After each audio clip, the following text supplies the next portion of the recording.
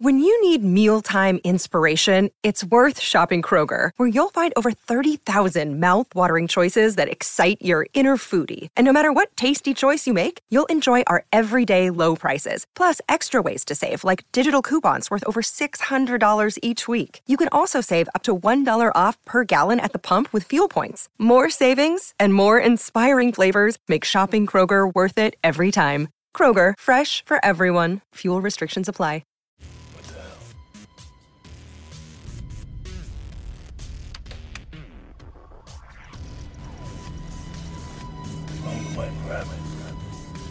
You're feeling a bit like Alice.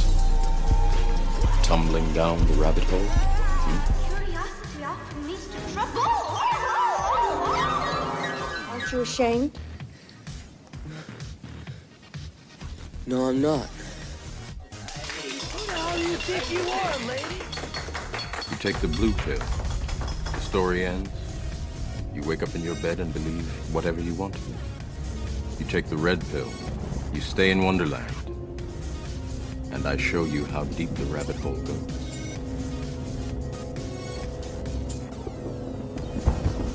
Think I'm entitled? You want answers! I want the truth! You can't handle the truth!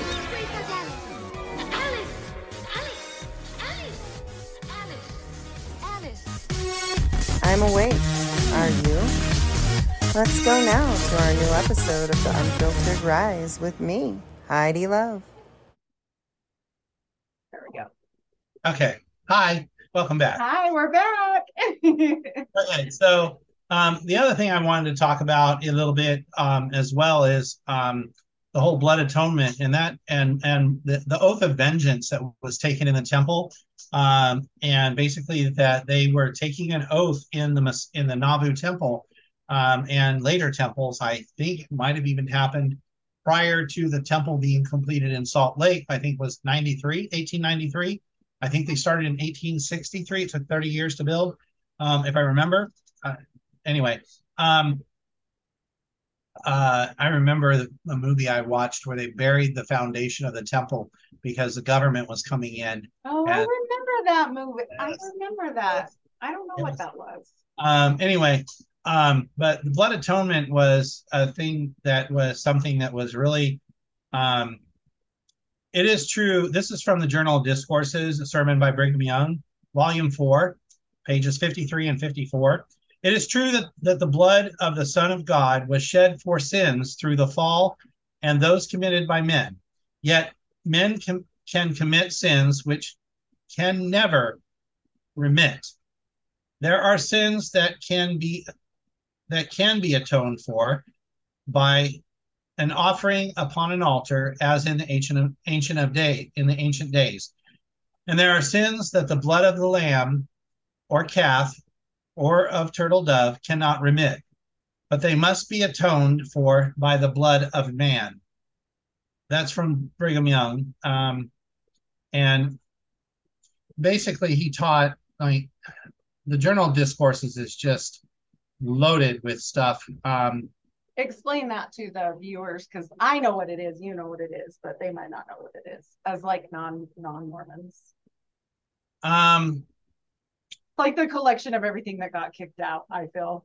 It's 26 volumes, and I have a paperback edition box set. Wow. It's fallen apart, but and of course it's online on my website.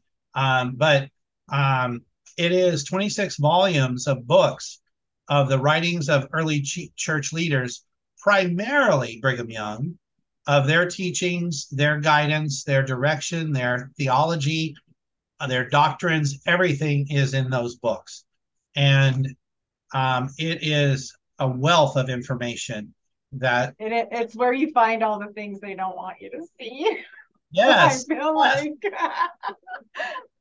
So this is a bit lengthy. I apologize, but this was published in the Mormon Church the Mormon Church's Deseret News in 1856, page 235. But it's also found again in the volume in the Journal of Discourses, Volume 4, pages 53 and 54.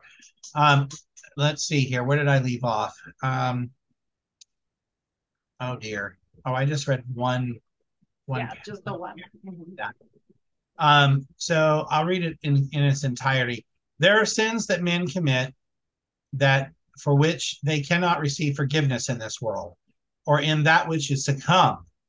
And if they had their eyes open to see their true condition, they would be perfectly willing to have their blood spilt upon the ground, that the smoke thereof might ascend to heaven as an offering for their sins, and the smoking incense would atone for their sins. Whereas if such is not the case, they will stick to them and remain upon them in the spirit world, meaning their grievous sins. I know when you hear my brethren telling about cutting people off from the earth, that you would consider it a strong doctrine, but it is to save them, not to destroy them. And furthermore, I know that there are transgressors who, if they knew themselves that the only condition upon which they can obtain forgiveness, would beg of their brethren to shed their blood, that the smoke thereof might ascend to God as an offering to appease the wrath that is kindled against them, that the law might have its course. I will say further, I have had men come to me and offer their lives to atone for their sins. So on my resources page at the top, there is a PDF, not a PDF, excuse me, a PowerPoint that is actually live action. You can click on it and you can go through 58 slides. And I don't know if I can go back. I love that you've taken so much time to put all this together for people so that they can really see like what we're talking about, because so many people will have no understanding of what, I mean, we do because we lived it and they just shove you this stuff down your throat forever. But other people have no clue. And I think it's excellent that you have this huge resource. That's awesome. Thank you. I've got all my documents on there too.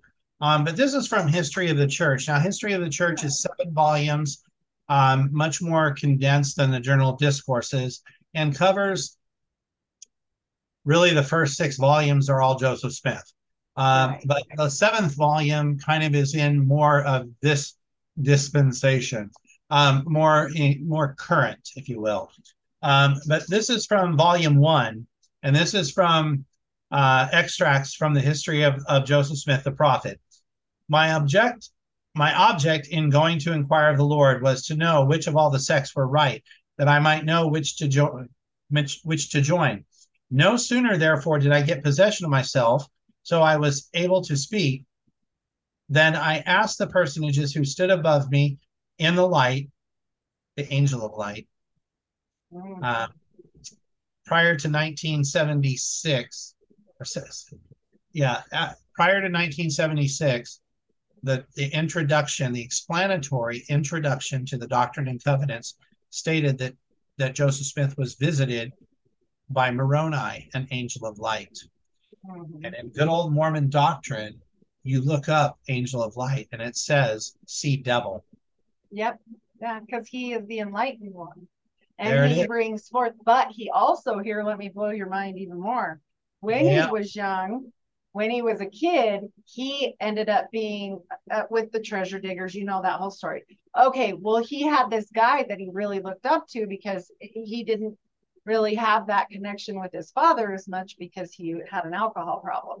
And this guy was actually a distant cousin of his future wife, Emma. And guess what his name was? His last name, Lumens Light. Wow. Yeah. Lumens. When you buy a projector, it tells you how many lumens it is. Yes. And it makes you wonder because there's just too many things that are, I believe he truly saw something. I believe if you know the history. They tell, like, he became bound and he couldn't move, and there was this darkness that fell upon him. That was the introduction to the darkness. When you go, you may not feel this. You personally may not feel this, but when you go from when I went from Boise to go to Salt Lake, or when I've gone to Salt Lake, it's just like that sensation, that feeling that came over me when I let go of those letters. It's heavy here. It was not only a feeling of emotion and mental and spiritual, the spiritual part is the huge part, because all of that just lifted off of me. When you go to Utah, when you go to Salt Lake City, it's so heavy. This cloud of doom and darkness comes over and you. Smog. And smog. Yeah. But yes, I know what you're saying. There's an inversion. Yes, it's I don't have inversions where I'm at here, but I remember that word. Here it's we have the humidity, they call it the heat index or something like that. Anyway, I want to continue with this. Of course. But it is heavy here. I agree. Yeah. The darkness and the cloud of darkness that looms over Salt Lake City is something. It's the omens that they're doing and the weird crap all over the place. Wow. Then I asked the personages who stood above me in the light, which of all the sects was right? For at this time, it had never entered my heart that they were all wrong, and which I should join. I was answered that I must join none of them, for they were all wrong. And the personage who addressed me said that their creeds were an abomination in his sight, that those professors were all corrupt, that they draw near to me with their lips, but their hearts are far from me. They teach for the doctrines and commandments of men, having a form of godliness, but they deny the power thereof. And that is from the history of the church. And that, they say we don't persecute or tear down other religions. That was just Joseph Smith's story. That's what happened.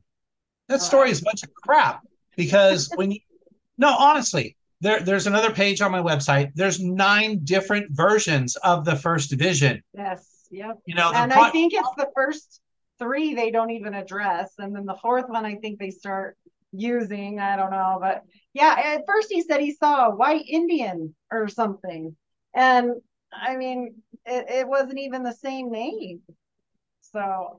And there was a pillar of light or a pillar of fire, one entity, probably God the Father, Jesus Christ, and the Holy Spirit all in one, because the original teachings of the church was Trinitarian, because where were their roots? Where were they coming from to Mormonism? Trinitarianism.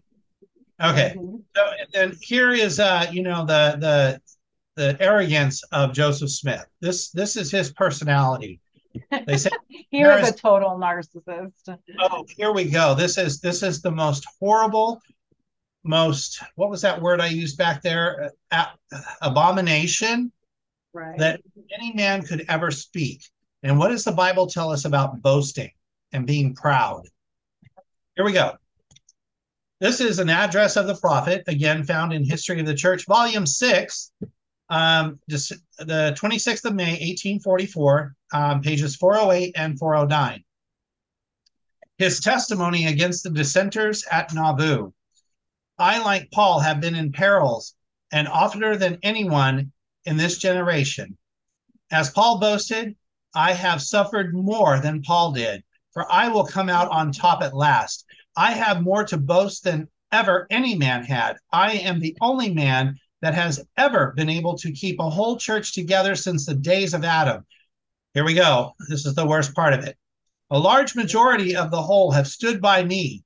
Neither Paul, John, Peter, Jesus ever did it. I boast that no man ever did such a work as I. The followers of Jesus ran away from him, but the Latter-day Saints never ran away from me yet. Yet is the word. Yeah, they're running in droves now, baby. Yeah. Let's go with our financial cover-up of our SEC discovery. Yep. I tell you, I take such an interest in all of this because, I went to, this is a side note and personal, probably not necessary to share, but I'm an open book. I had, struggled with weight all of my life, and I went and had these dual gastric balloons placed in my stomach, and I went from here in Oklahoma up to Kansas to up there. I can't remember the name of the town. It's real close to Independence, and so I took the opportunity to go to Independence, and and oh my gosh, I went and I saw all of it. I went to the Church Visitor Center on the original temple lot. I went to the Church of Christ temple lot, and I met with them. I got to go inside their church. I got documents and articles and pamphlets and stuff from them. And I went to the Reorganized Church, or the Community of Christ, as it's called today. The Reorganized Church of Jesus Christ of Latter-day Saints is what it used to be called, but now they call themselves the Community of Christ. They still use the Book of Mormon. It's hit and miss with using the inspired version of the Bible. Joseph Smith retranslating the King James Bible, adding lots of scriptures that were never there, and all of that. And with that said, the LDS Church doesn't use that today, but they do have lots of. So the LDS Church uses the King James Bible, just as the majority of a regular Bible, just as most other religions do. Mind you, other people use different versions, the NIV, the NSRJ. You mentioned some of those. I'm not good. Yeah. And the New King James Version, etc. But the LDS Church still uses the old King James style Bible. Nothing's changed. It's all the original chapters and all the same content, not altered. But the chapter headings is the Mormon interpretation of what that chapter is about. The footnotes at the bottom of the page include all cross-referencing to the other scriptures, the Book of Mormon, the Doctrine and Covenants, Pearl of Great Price. And before I go any further, I want to explain my perfection message. Let me see if I can find it real quick. Yeah, found it. Okay. So one of the things I listened to that really made a lot of sense to me is Mormons are very, very big on, or the Mormon Church is very big on teaching and leading and guiding its membership to further education, hence BYU, BYU Idaho, BYU Hawaii, BYU Jerusalem, and it's just an abomination. But anyway, they put their dirty footprint in Jerusalem. I couldn't believe it. But anyway, and doing all the things that you have to do in this life to save your ancestors so that they can be in the celestial kingdom, the highest degree of glory with you. Baptism for the dead, works for the dead, the endowment, the washing and anointing, the gift of the Holy Ghost, all of that you have to do in the temple for the dead. And they can accept it or not accept it on the other side in the spirit world and cross over from spirit prison to spirit paradise. The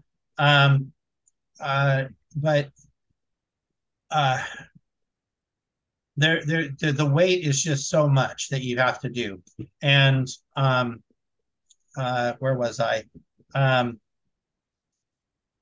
The blood of Jesus, I mean, basically is it.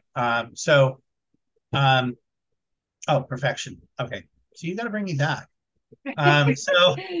So my website is Mormon Perfection. My website name is Helping Mormons Reach Perfection.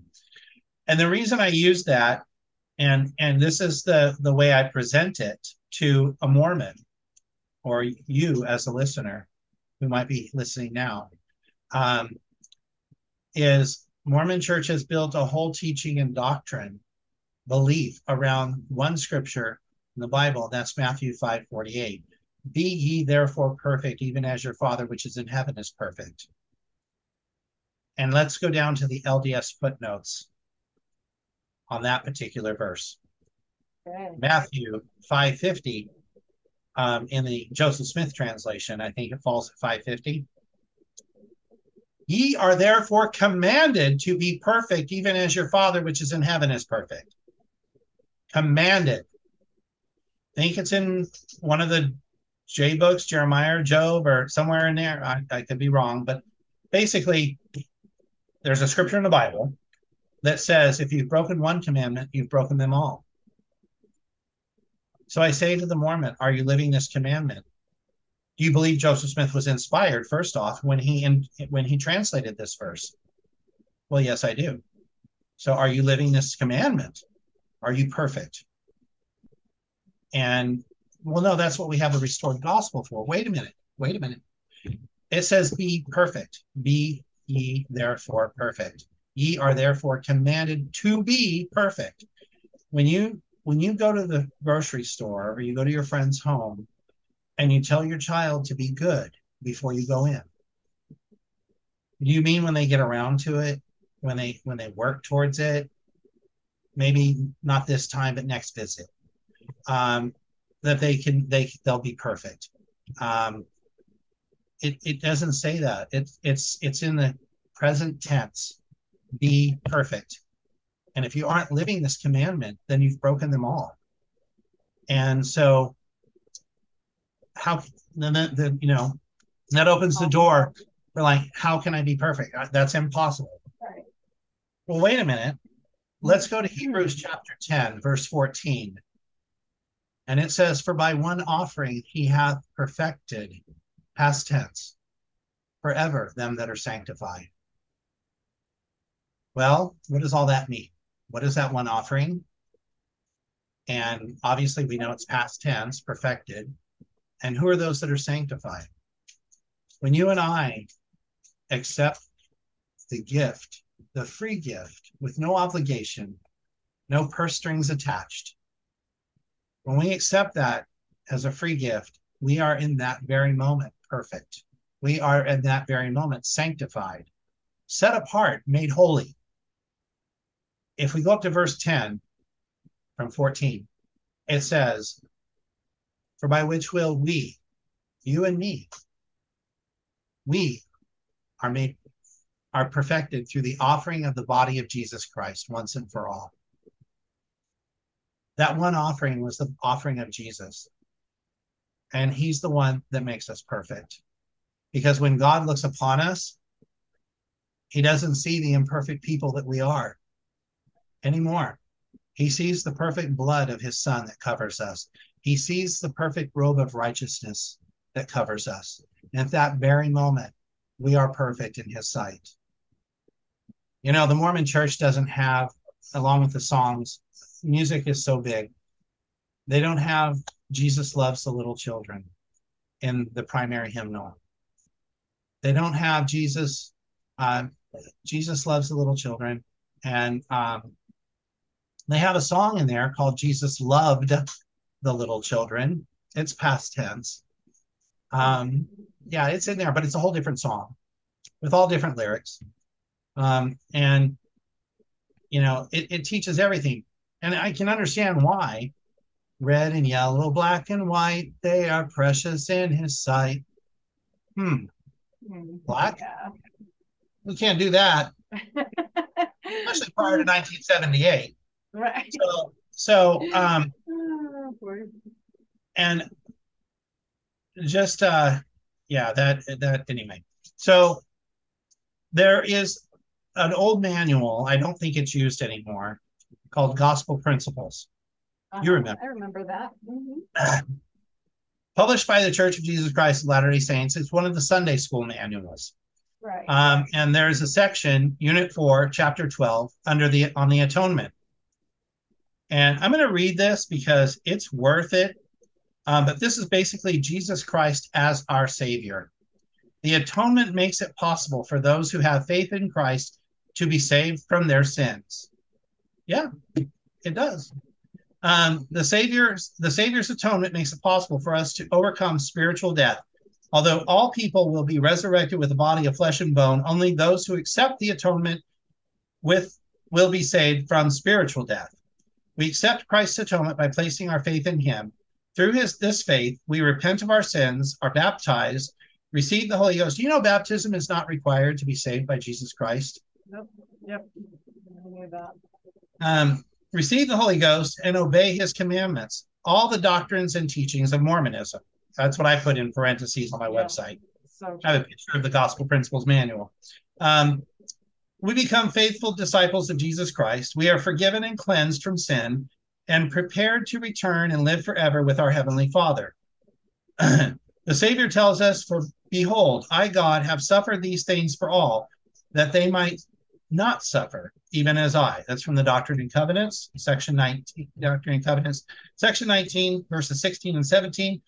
Christ did this part to atone for our sins, to make his atonement fully effective in our lives. We must strive to obey him, follow all the rules and regulations of the Mormon Church. This is what it means. Strive to obey him, follow all the rules and regulations of the Mormon Church, and repent of our sins. Elder Boyd K. Packer of the Council of the 12 gave the following illustration to show how Christ's atonement makes it possible to be saved from sin if we do our part. And that is already there. I didn't put it there. Right. Let me tell you a story, a parable. This is in the book. There was once a man who wanted something very much. It seemed very important, it seemed more important than anything else in his life. In order for him to have this desire, he incurred a great debt. He had been warned about going into that much debt, and particularly about his creditor. Guess he wasn't such a good guy. But it seemed so important to him to do what he wanted to do and to have what he wanted right now. He was sure he could pay for it later. So he signed a contract. He would pay it off sometime along the way. He didn't worry too much about it, for the due date seemed such a long time away. He had what he wanted now, and that was what seemed important. The creditor was always somewhere in the back of his mind, and he made token payments now and again, thinking somehow that day of reckoning really would never come. But as it always does, the day came and the contract fell due. The debt had not been fully paid. His creditor appeared and demanded payment in full. Only then did he realize that his creditor not only had the power to repossess all that he owned, but the power to cast him into prison as well. Spirit prison, hell. Just an analogy of that. I cannot pay you, for I have not the power to do so, he confessed. Then said the creditor, we will exercise the contract. Take your possessions and you shall go to prison. You agreed to that. It is your choice. You signed the contract and now it must be enforced. Can you not extend the time or forgive the debt? The debtor begged. Arrange some way for me to keep what I have and not go to prison? Surely you believe in mercy. Will you not show mercy? The creditor replied, mercy is always so one-sided. It would only serve you. If I show mercy to you, it will leave me unpaid. It's justice I demand. Do you believe in justice? I believe in justice. When I signed the contract, the debtor said, it was on my side then, for I thought it would protect me.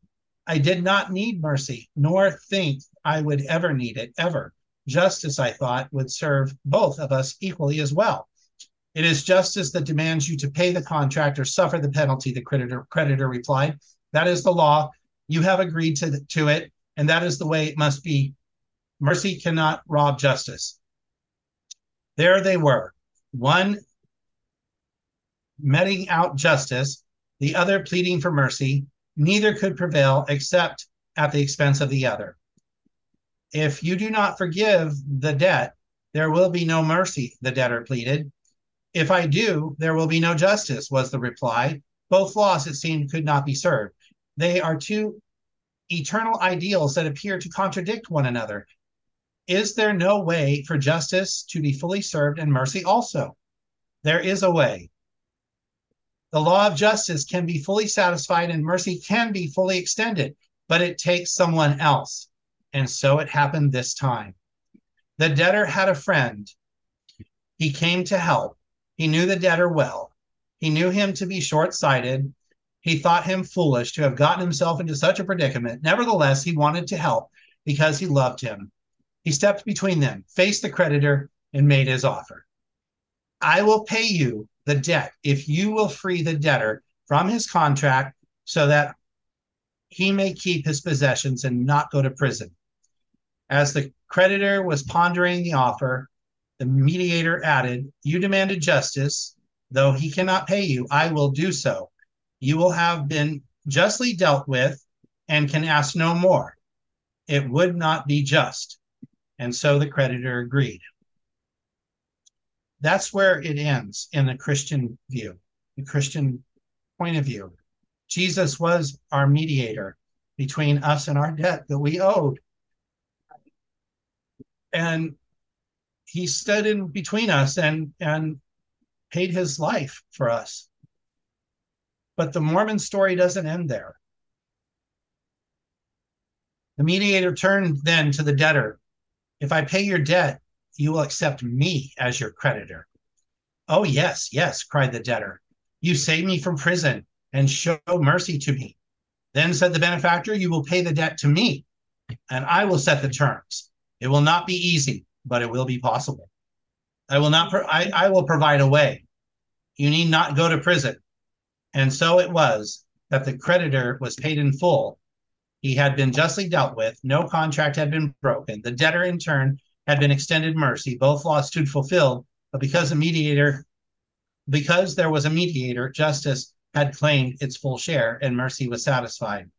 This was in a conference report also, besides in the Gospel Principles magazine, April 1977, pages 79 and 80, or in the Ensign, May of 1977, pages 54 and 55. That's how proud they are of this story. So they're always putting man in between the gift. And honestly, it's so silly because if you read the Bible, but I know they kind of throw it out, but it says to us that anything we do to Jesus or give him or can do for him is like filthy rags. Yeah, filthy rags. Yes, ma'am. And I never understood that until after. I don't know that I knew what grace was until I got out. I don't know that I was really taught that. Just like the story. The thing is with Christianity, when you accept Christ as your Lord and Savior, you follow his word, his life, his teachings, his example, and not being a judge of others, and loving, the 2 commandments, where it basically nutshells the 10 commandments. And I don't want to say, because I personally don't believe that the 10 commandments were done away with, but they are Reader Digest version into these 2 commandments I give unto you, that you love God with all your heart, might, mind, and strength, and that you love one another as I have loved you. And basically the first commandments, the first 5 or so, is about loving God, and the second 5 are about being honest and true and loving our fellow man. And they're not compromised. They're compressed in that. Right. I get what you're saying, because you wouldn't do the other sins. If I loved you, I wouldn't steal from you. If I loved you, I wouldn't murder you. It's kind of, they go together, I think. Right. Yeah. So, and then the other part is Joseph Smith.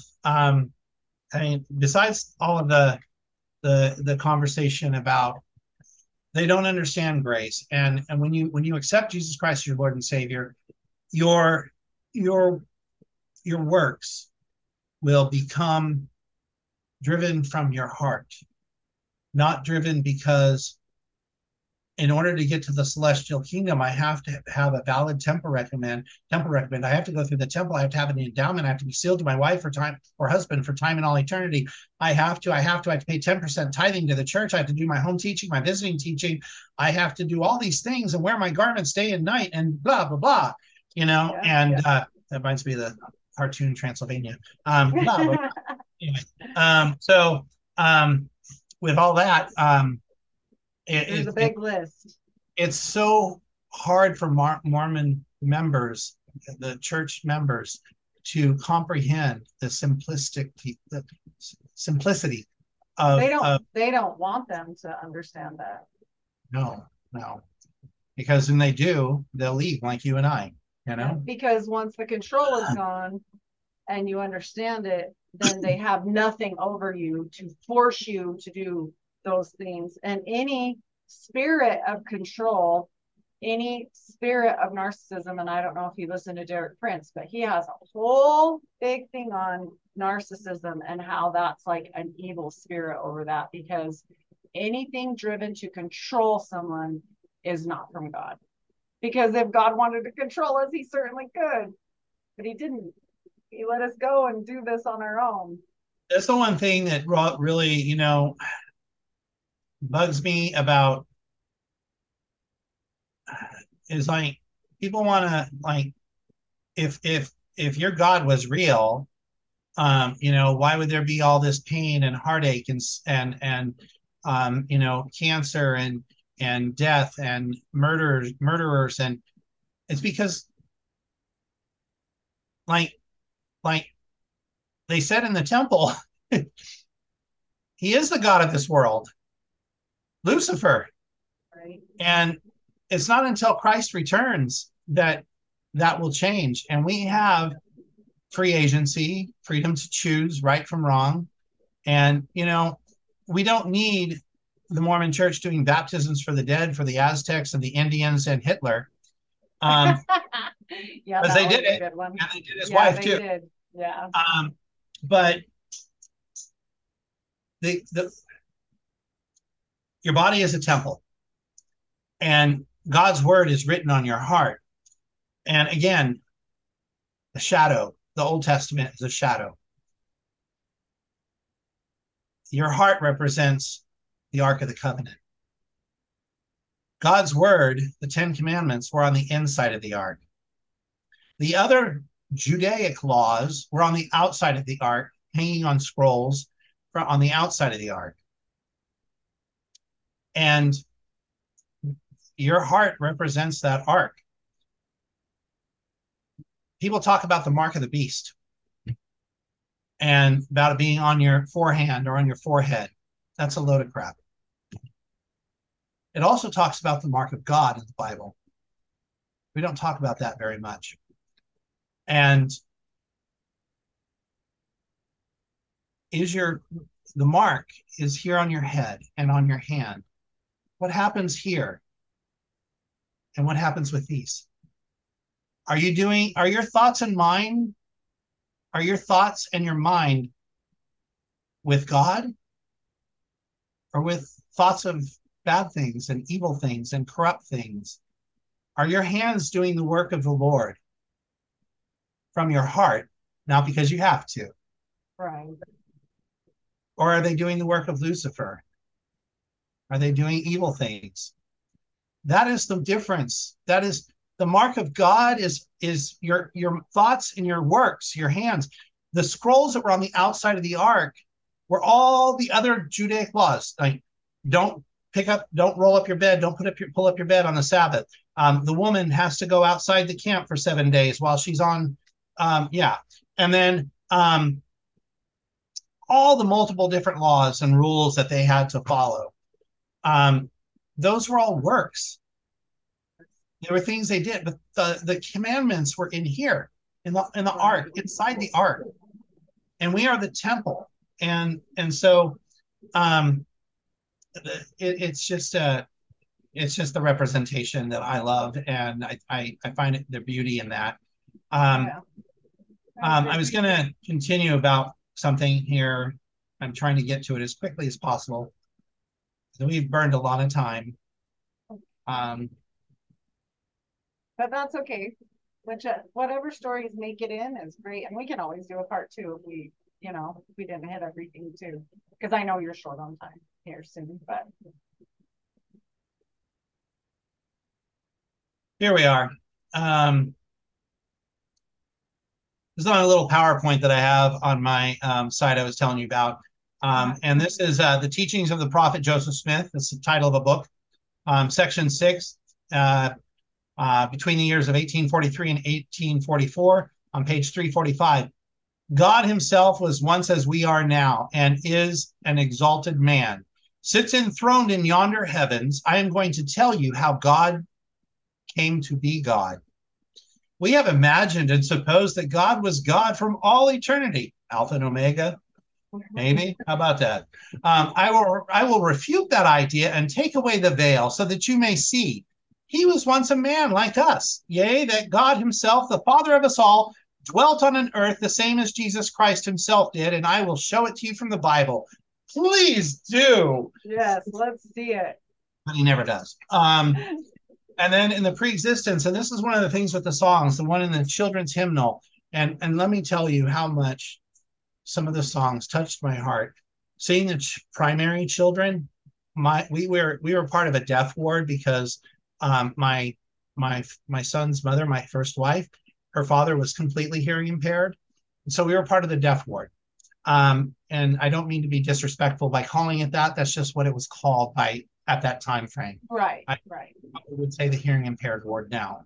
But there was the little children from primary come up in front of the church, and their primary teacher taught them how to sign the whole entire song, I Am a Child of God. And that just touched my heart. Like, sign language is so special and so beautiful, and just, I love it. And I know I gifted my ex-wife and I on Christmas. She taught me sign language. I learned to be able to communicate with her father. And we learned the song Silent Night. And I had these big giant speakers with big subwoofers and good sound system. And I turned up the song, turned up the bass so that he could feel it. Mm-hmm. Yeah. And we signed all verses of Silent Night to him. And it was just like the one thing like is special.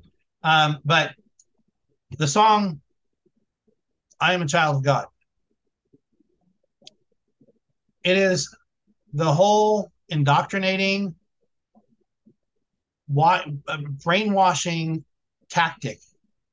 The lyrics are, and this is from memory, I don't got anything on my screen here. Right. This is the Bible verses I read earlier. That's all from my head. I am a child of God, and he has sent me here, has given me an earthly home with parents kind and dear. Pre-existence, that we lived in heaven before we were born of a heavenly father and a heavenly mother, which one I don't know. She had multiple, I'm sure. And depends on what planet, right? Yeah. Parents kind and dear. Lead me, guide me, walk beside me, help me find the way. Teach me all that I must do to live with him someday. Not what Jesus did for me. Right. What I must do. It's indoctrinating these children to believe this pressure of weight of work that they are.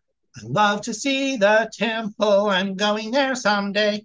Anyway, I got the tune. I'm not very good with that, but I wasn't in primary ever. So I was in primary, and I didn't have a very good family home life, as I told you.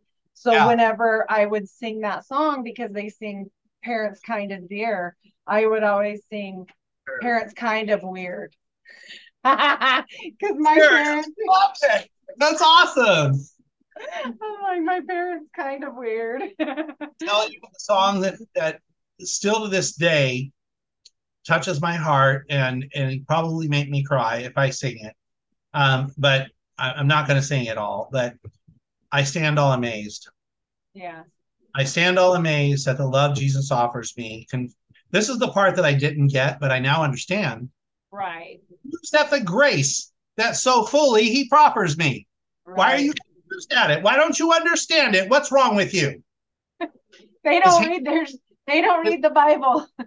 His hands pierced and bleeding to pay the debt. By that point in the song, I'm bawling. Right. You know? Right. Oh, man. But the pre-existence, this is from George Q. Cannon, Gospel Truth, Volume 1, page 1. We know that we were all born in his courts as spirit beings, and that the Lord Jehovah was, in fact, the firstborn son. We are the children of God and his children. And as his children, there is no attribute we ascribe to him that we don't possess, that we do not possess, though they may be dormant or in embryo. Yes, we are God's in embryo. The mission of the gospel is to develop these powers. Oh, the powers. Wait. Am I going to see 34 angels like Joseph? No, but you're going to see the Jupiter talisman. Oh, the Jupiter talisman. Oh, boy.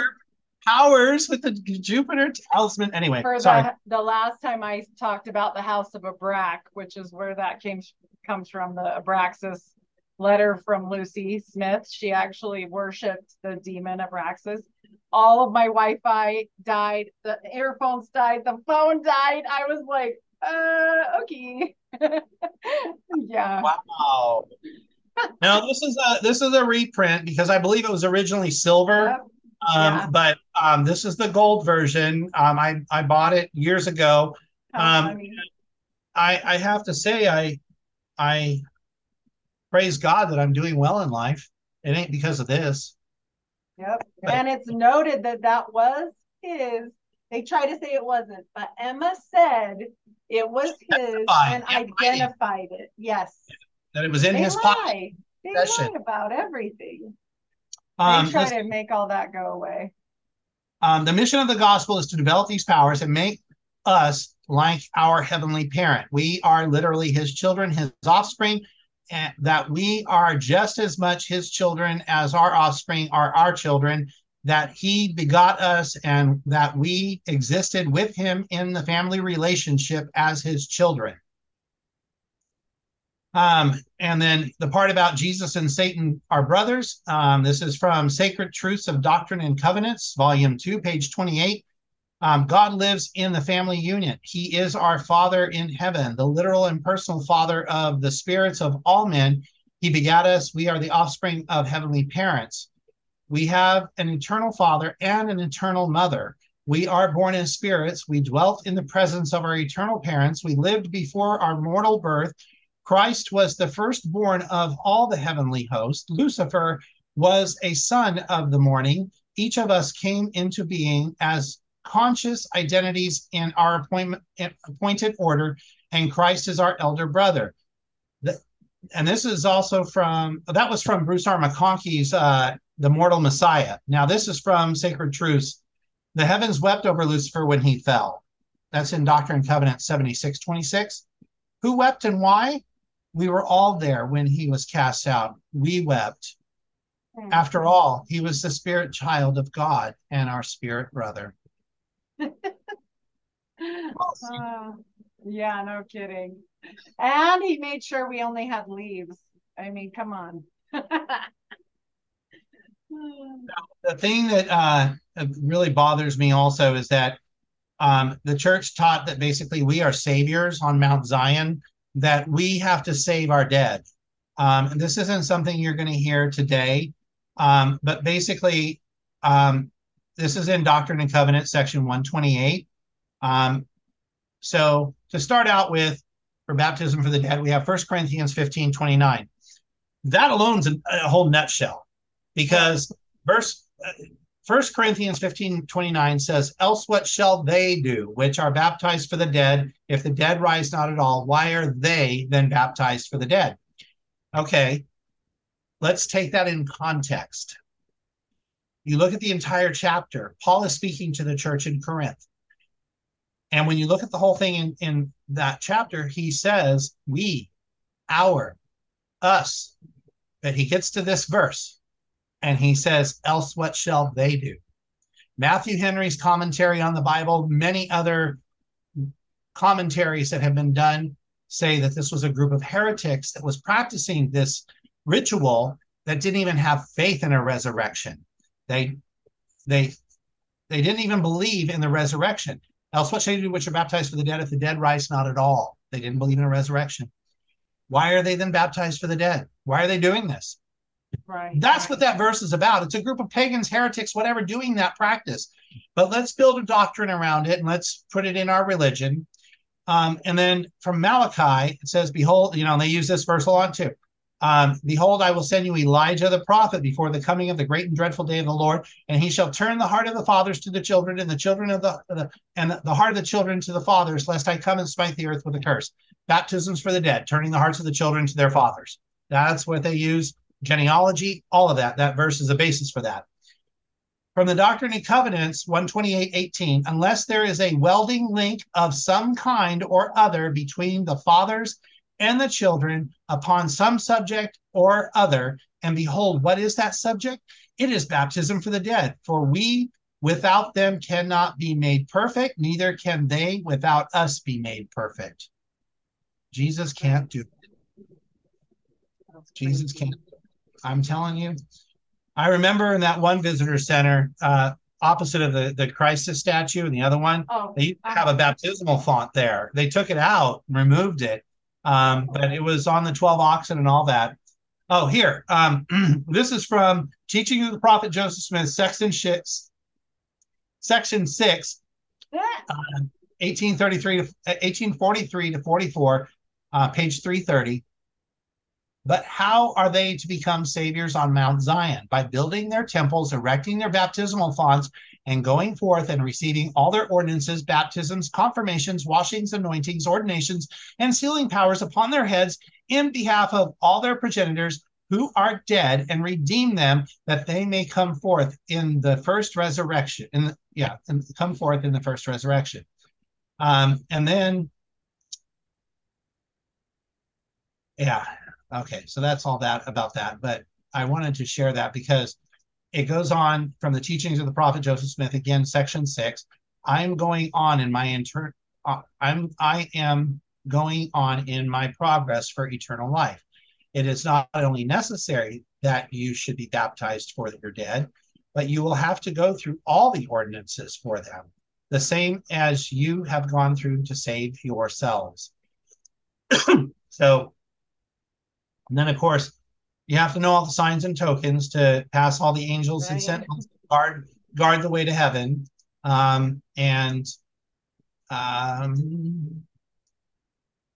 Section 132, all about polygamy. It's still in the current edition of the Doctrine and Covenants. I'm waiting for them to remove it. The next edition is probably 76. They took out the explanatory introduction that talked about the angel of light. Well, why not just drop this chapter? Yeah. Maybe they'll just I'm sure they will do a bait and switch, like replace 132 with something else. Yeah, they probably will. They've only done it how many times? Hundreds of times this has been redone. I mean, they've taken things out, put things in, but it was perfect. And we should question the Bible. And the thing that really gripes me about is how they believe that the Mormon Church is what is going to come and save the United States of America. They believe that the Mormon Church and its elders are going to be the ones to save our nation, to save our country. This is from the teachings of Ezra Taft Benson. The Lord told the prophet Joseph Smith there would be an attempt to overthrow the country by destroying the Constitution. Joseph Smith predicted that the time would come when the Constitution would hang as if it were by a thread. And at that time, this people will step forth and save it from the threatened destruction. That is from the Journal of Discourses, excuse me. Now, this next part is from Ezra Taft Benson. It is my conviction that the elders of Israel, widely spread over the nation, will at that crucial time successfully rally the righteous of our country and provide the necessary balance of strength to save the institutions of constitutional government. And it goes on to say in Joseph F. Smith Gospel Doctrine, now these are the commandments of God, and the principles contained in these commandments of the great eternal are the principles of the principles that underlie the Constitution of our country and all just laws. Joseph Smith, the prophet, was inspired to affirm and ratify this truth, and he further predicted that the time would come when the Constitution of our country would hang as if it were by a thread, and the Latter-day Saints, above all other people in the world, would come to the rescue of that great and glorious Palladium of Liberty. I'm sorry, I'm animated. I just can't help myself. It's better to be, yeah. It's good. It keeps us all going on it. It talks about the stuff with the communal order, that would be reinstated at one point. The United Order, as it was termed, is a basis for the divine law of consecration. All private properties belonging to members of the church were legally conveyed to the church. And this is from James R. Clark, Messages of the First Presidency. And it goes on to say that it would one day be reinstated. So that'll be interesting. This is Denying the Blood of Christ, Laws to be Reestablished. James R. Clark, Messages of the First Presidency, Volume 5, The members of the church are reminded that the practice of polygamous or plural marriage is not the only law whose suspension has been authorized by the Lord and adopted by the people. The law of animal sacrifice in force in ancient Israel has been suspended. The prophet Joseph asserted it would again be restored. So you start slaughtering animals in the temple? I hope not. Right at the altar? A bucket of blood? Oh, can you imagine? This is from James R. Clark, Messages of the First Presidency. Law is suspended, and okay. And such is the effect of the statement made by John the Baptist when restoring the Aaronic priesthood. The law of the united order has likewise been suspended and to be reestablished in the due time of the Lord. Other laws might be mentioned.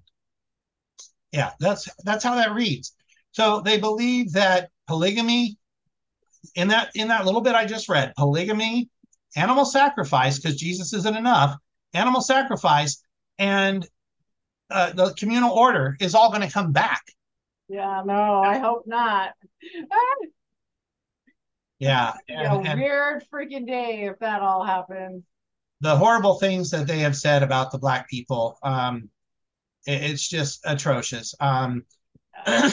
This is Brigham Young, Journal of Discourses, Volume 7. I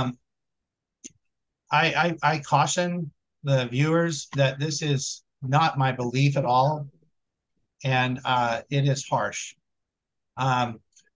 You have seen some classes of human family that are Black, uncouth, uncommonly, disagreeable and low in their habits, wild and seemingly deprived of nearly all the blessings of the intelligence that is generally bestowed upon mankind.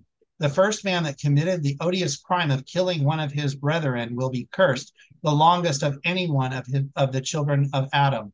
Cain slew his brother. Cain might have been killed, and that would have put a termination to that line of human beings. This was not to be. The Lord put a mark upon him, which is the flat nose and the black skin.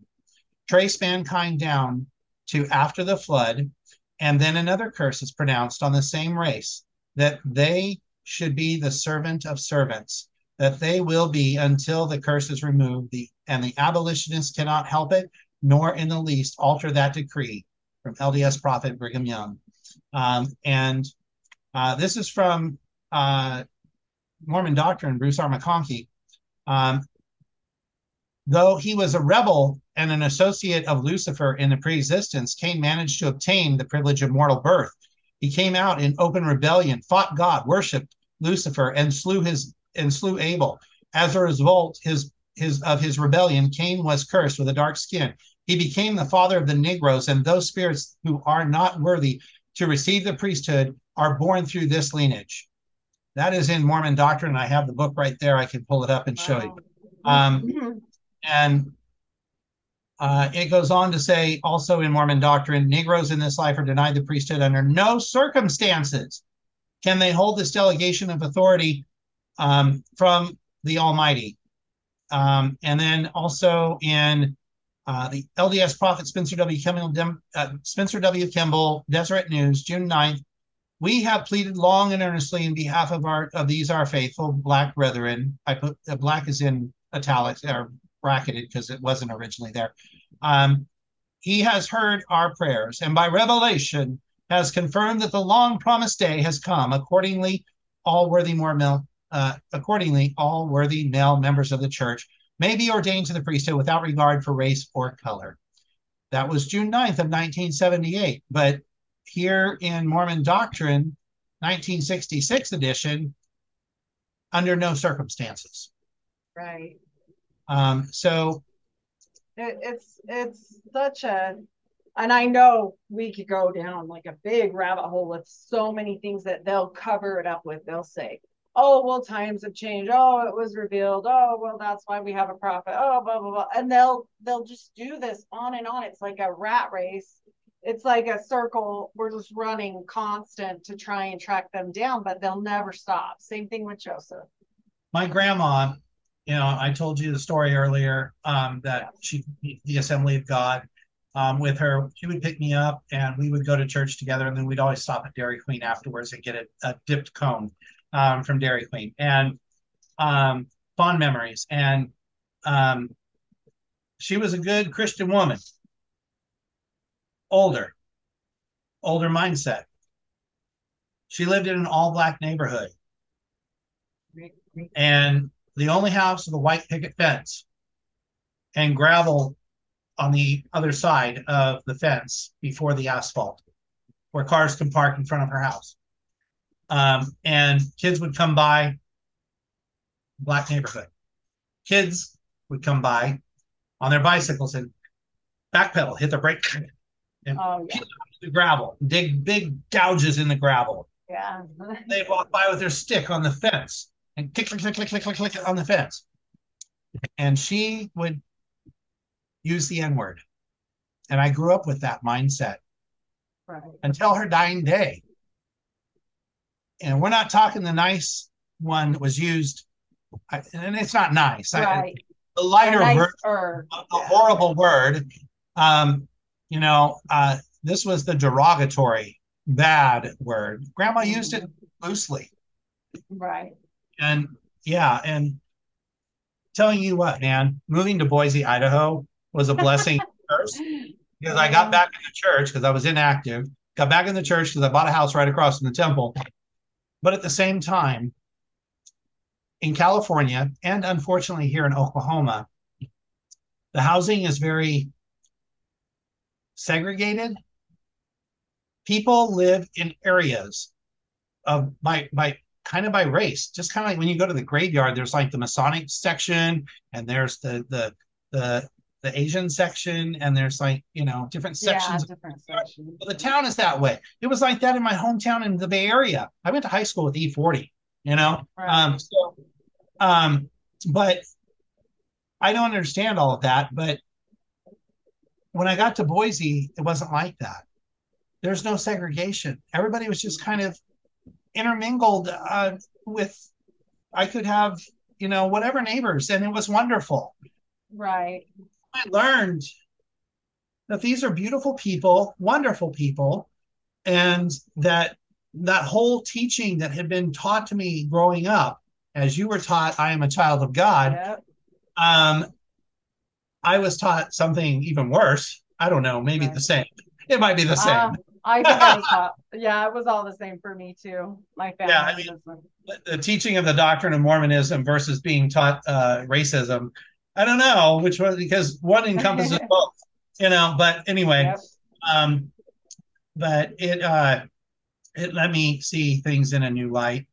And then of course later, without bringing it all up in the conversation here, but who am I to judge anyone else now? Right. It changes. Yeah. Yeah. It changes you. I wear this shirt. This shirt's I'll let into that. But I want to say very clearly to the viewers that I do believe all Black lives matter. And I believe in that 100%.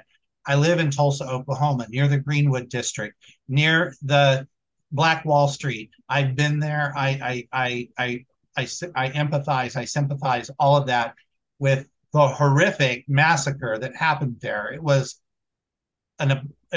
just horrific, horrible. With that all said, this is meant as a joke. And only for Mormons. It's not about anybody. Get it? Yeah. But yeah, it's so funny. All wives matter.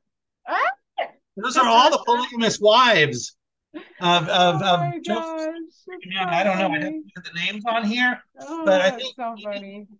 Phoebe and Mary. That's hilarious. I don't know. I think these names are. I'm not in the camera good enough that you can see them, Yeah, but I that's think so these are funny. Brigham Young's wives. I'm not sure. It might be. There's so many.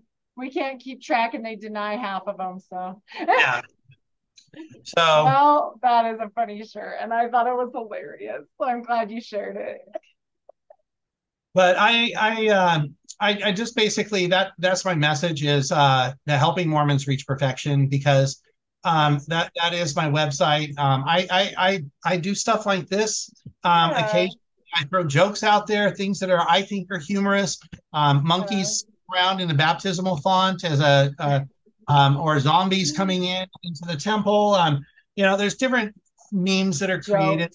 I know that they probably are offensive to diehard, Mormons who are faithful and believe wholeheartedly.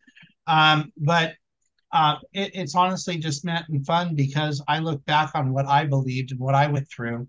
It'd be like, we got to change it, and we're not going to change it with just a few people. Yeah, my heart bleeds for the old Rod that was a closed-minded idiot when I was growing up because of how I was raised by my grandma. My heart breaks for that guy because that isn't this guy today. Right. And in some ways, this is one subject that I can not that subject, but the LDS subject is something that breaks my heart that it took 15 years of my life that I made friends and people. I lived in a state where I had no family. And I had friends that I thought were almost like family. We'd go on outings together to Silver City, Idaho, like a ghost town place, and go on adventures together. We went to the church cannery in Boise and did canning together. We did home canning of grape juice together. I borrowed a rototiller so that I could put in a garden. And all these things were like this tight network of a family that you had, that you could just have your ward directory and pick it up and call Brother Joe and he could come over, or you could go over to his house if he needed you for help and help them out with whatever they needed, and which it goes right back to a secret society. It's kind of like a secret society. That is the one thing that I miss. Yeah. Like no other church on the face of the earth has the unity, the networking, the social, the potlucks, the pioneers, all of those children things. Activities. They don't have that. The other churches don't, like Church on the Move and all these different churches that are big and popular. They don't have what the Mormon Church has. They have a corner on the block. And if other churches can learn from that, because it just makes the ride. Have a church family. Yeah. A church family, a real, like they'll say, where's your church home? Well, I've got a home, but I don't have family in the home. It's empty, I don't know, but we gotta do better about becoming more unified, because it's the only way we're going to be able to get through this world, not just about the church. 70% of Mormon converts, at least back in the day, when I left the church, were coming from Christian backgrounds, existing Christian faith. And so they envelope you in love at first, and then you get to the temple. Yes. It used to be an actual program of the church, friendshipping. It was an actual, they had a book or a pamphlet on it and everything. And so they friendship you right into the church. And then you start learning more and more, because on the surface, it seems very Christian. Yeah. But when you start learning more about blood atonement, the oath of vengeance, the secret temple ceremonies and the secret handshakes and the funny temple clothes. I mean, man, the very first time I went through and I put on all that garb and that bonnet, that golf cap your baker hat. Yeah, and all that stuff. I looked around the room before sitting back down after putting the rope the first time. I literally almost bust out laughing because we look hilarious. Like, are you? And how does this resemble? Again, how does this resemble the original temple or the tabernacle wilderness? And what God are we praying to? I think that point that you made was big. None. Yeah, no. That point, and my neighbor might be named Jesus because they're from a Latin culture. So we have to be careful to say, whenever I close my prayers, I say, and in the name of Jesus of Nazareth, amen. Because You don't want to be praying to Jesus next door. And when I pray, I pray to the God of Abraham, Isaac, and Jacob. Yeah. Just be specific. I have to be. Right. Yes. Be specific. Get it. I totally get it. Make sure our hearts are praying, because there's more than one God that can hear us. Obviously. They're not our God. They're gods. I believe they're fallen angels. And that's a whole nother topic for another day. Oh, I can go on. I heard the oracle, and I don't believe the scripture, where Jesus says, talking to the thief on the cross, and he says, don't forget me when you enter your kingdom, or whatever. And he says, verily, verily, I say unto you, today you will be with me in paradise. There was no original punctuation in Greek or Hebrew. Right. None. Let's move the comma around. Let's play with that. Verily, verily, I say unto you today, comma, you will be with me in paradise.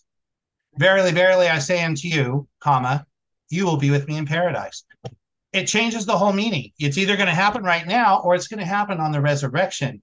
Because if we go to, in my opinion, I believe it's like the cartoons on the gravestone. It's R.I.P. Rest in peace. We are resting until the morning of the resurrection, when we will face God and face our judgment. We don't get to walk we don't get to go through the pearly gates and walk the golden streets until we are judged. If we are already doing all of that, then why do we need to come back, be judged, and then cast to hell? Are you kidding me? Does a log burn on the fire forever? No, it extinguates. It eventually gets consumed by the fire and goes out, because God is the giver of life. He is the breath of life, and he takes that breath back. Separation from God is no life. It is the end. I don't believe in eternal damnation and eternal fire and hell and all that stuff. I believe that when you die, especially not outer darkness for me and you, because we spilled the tea, because we had the tea today. Well, even out of darkness is supposed to be okay, right? Is it? This is it's the lowest kingdom, the celestial kingdom, that you would fall on your butt if you saw how glorious it was. Right. I don't know, something like that. Well, I know you have to go, but if we go back over some stuff, just let me know if we missed anything, because I know we chatted, and that's part of it. It's always fun. So let me know, and we can always do a part 2 if you didn't get to go over everything. But I think you did great. I think you covered a lot. Thank you. And thank you, all the viewers. It was great to do this. I appreciate it. I know we talked for a long time, but that's okay. It's a lot of teaching. This is years and years of our life, So, and please plug all the places where they can find you. Let them know where they can find you. So MormonPerfection.com. And then, of course, I'm on TikTok under Mormon Perfection, or new name Moses, as well. There's new name Noah. I thought I'd be new name Moses. So yeah. But anyway, I think he's amazing. I just think I'm so grateful for him. But anyway, so then I'm on Twitter as Mormon Perfection there as well. I also have a Facebook group, Helping Mormons Reach Perfection, or Mormon Perfection, one of the two. I don't recall off the top of my head. And then I'm on TikTok. Did I say that already? I might have. Yep. So TikTok, Twitter, YouTube. I have a Mormon Perfection YouTube channel as well, where most of my videos that are on TikTok are there as well. I like them on TikTok better because, I like them on YouTube better because of the widescreen format. I don't like using my phone for video. I like sitting here in front of my webcam and doing it. Anyway, that's just my opinion. Well, we look forward to possibly hearing from you again if you're up to it. And I think this went really well. All right. And keep in the loop. We all got to remember that it is done. Just like you said, we don't need to be so heavy. It is done. So let's end this in a quick word of prayer, just because we've gone over a lot of things that were pretty heavy today. Let's lift it off. So do you want to do the honors, or do you want me to? You do. Okay. Dear God, we thank you for all this knowledge today. And I thank you for everything you've brought to us to share with others so that we can help them, because that is, I can see his main mission and my main mission, making us family in this together. Please lift off any heavy spirits upon us and help us to be made light again because of you. And it is done because you did it for us. And there's nothing we can do for ourselves but rely on you. In the name of thy Son, Jesus Christ of Nazareth. Amen. Amen. It is finished. It is. I appreciate your time, and I know you got to go. Thank you again. Thank you. Bye. Bye-bye.